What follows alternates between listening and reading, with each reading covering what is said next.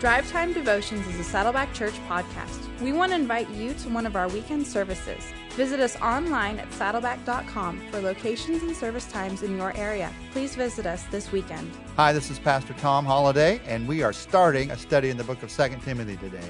An incredible book of God's Word, all about how you and I can last. How you can last in faith, how you can last in serving others, how you can last in seeing how Christ is making a daily difference in your life. Let me just begin by reading for you 2 Timothy chapter 1, verses 1 and 2. Paul, an apostle of Christ Jesus by the will of God, according to the promises of life that are in Christ Jesus. To Timothy, my dear son, grace, mercy, and peace from God the Father and Christ Jesus our Lord.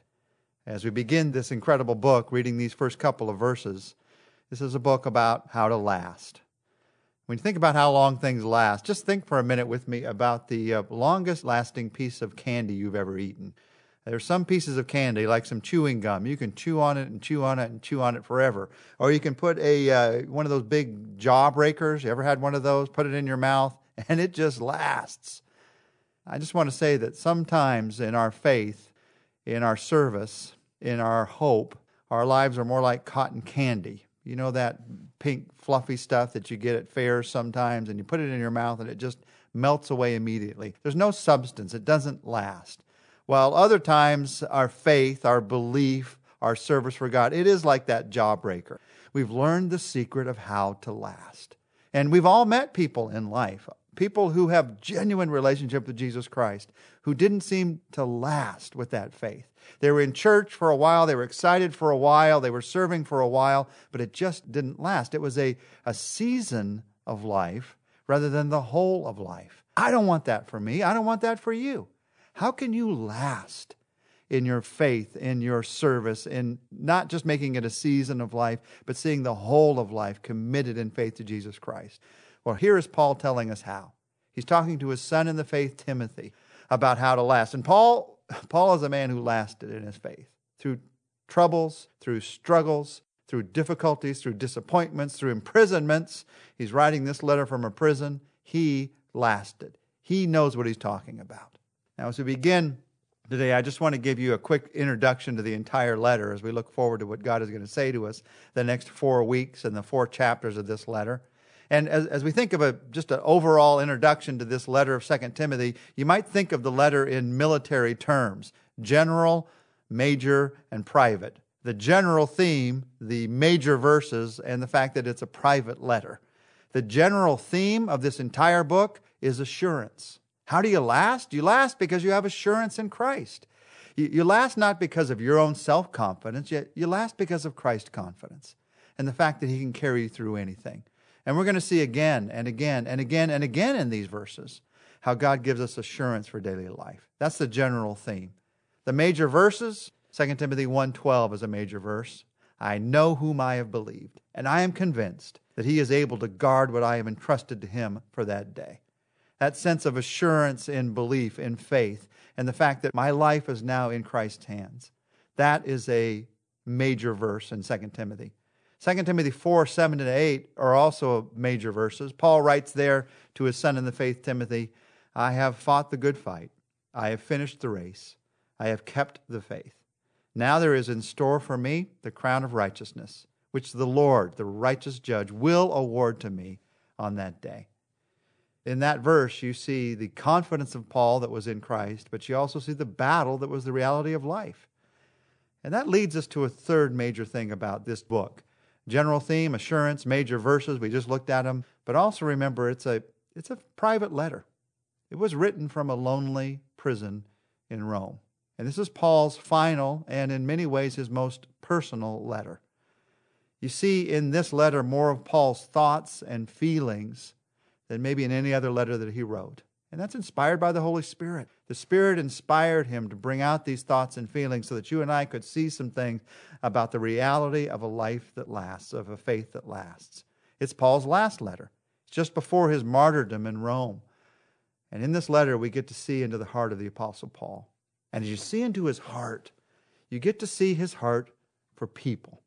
There are many, many people mentioned in this book, and not always in a positive way. There are some mentioned in a positive way because they served well. There are some mentioned in a way that recognized they did not last. They did not last in the way that they served Christ, and they didn't last in the way that they served the Apostle Paul.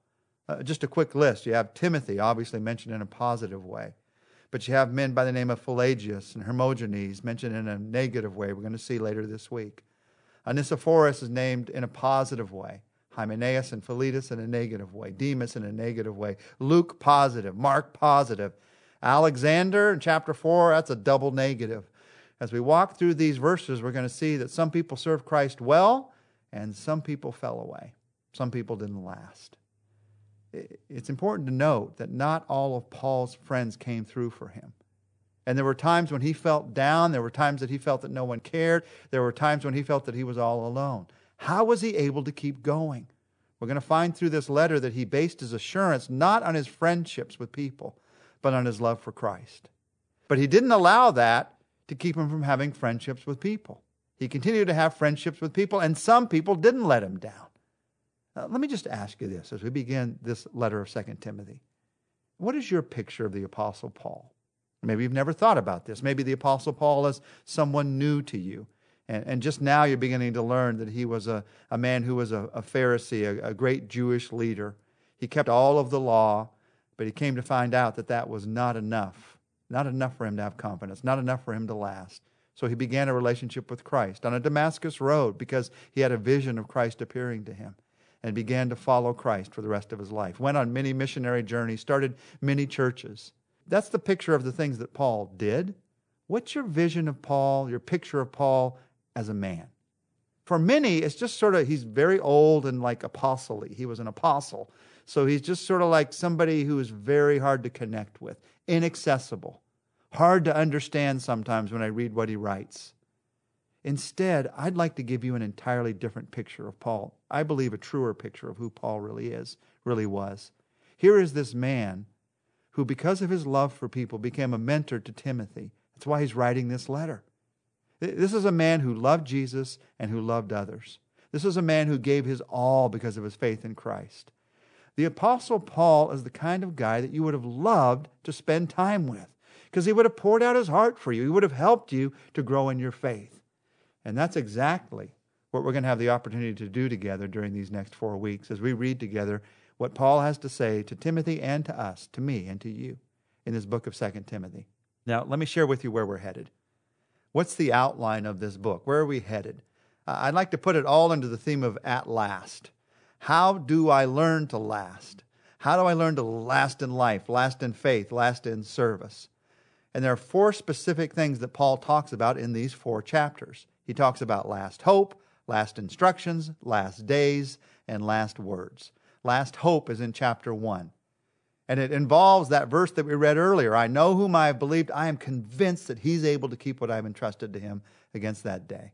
At the last, when Paul was facing death because of his faith in Christ, when he was sitting in a prison and no one was able to visit him, or no one was choosing to visit him, he still had hope to cling to because his hope was not in this world. Our last hope, your last hope, is not any circumstance in this world. And this book points us in that direction, in that confidence. And then in chapter 2, we have last instructions. Paul just tells Timothy, here's how you live the life of faith. Chapter 2 of 2 Timothy is one of the great chapters in all of Scripture. In it, you get 7 different pictures of what it means to live the life of faith. Paul talks about living as a son, as a soldier, as an athlete, as a farmer, as a student, as someone who is a vessel of God, as someone who is a servant of God. In chapter 2 of 2 Timothy is this great hymn of confident assurance of faith. It's an incredible chapter of Scripture we're going to get to together next week. Chapter 3 of Timothy is last days. Chapter 1, last hope. Chapter 2, last instructions. Chapter 3 is last days. There are 20 different descriptions of the last days in this chapter. How do you keep going no matter what? How do you keep going when it looks like things are falling apart in this world?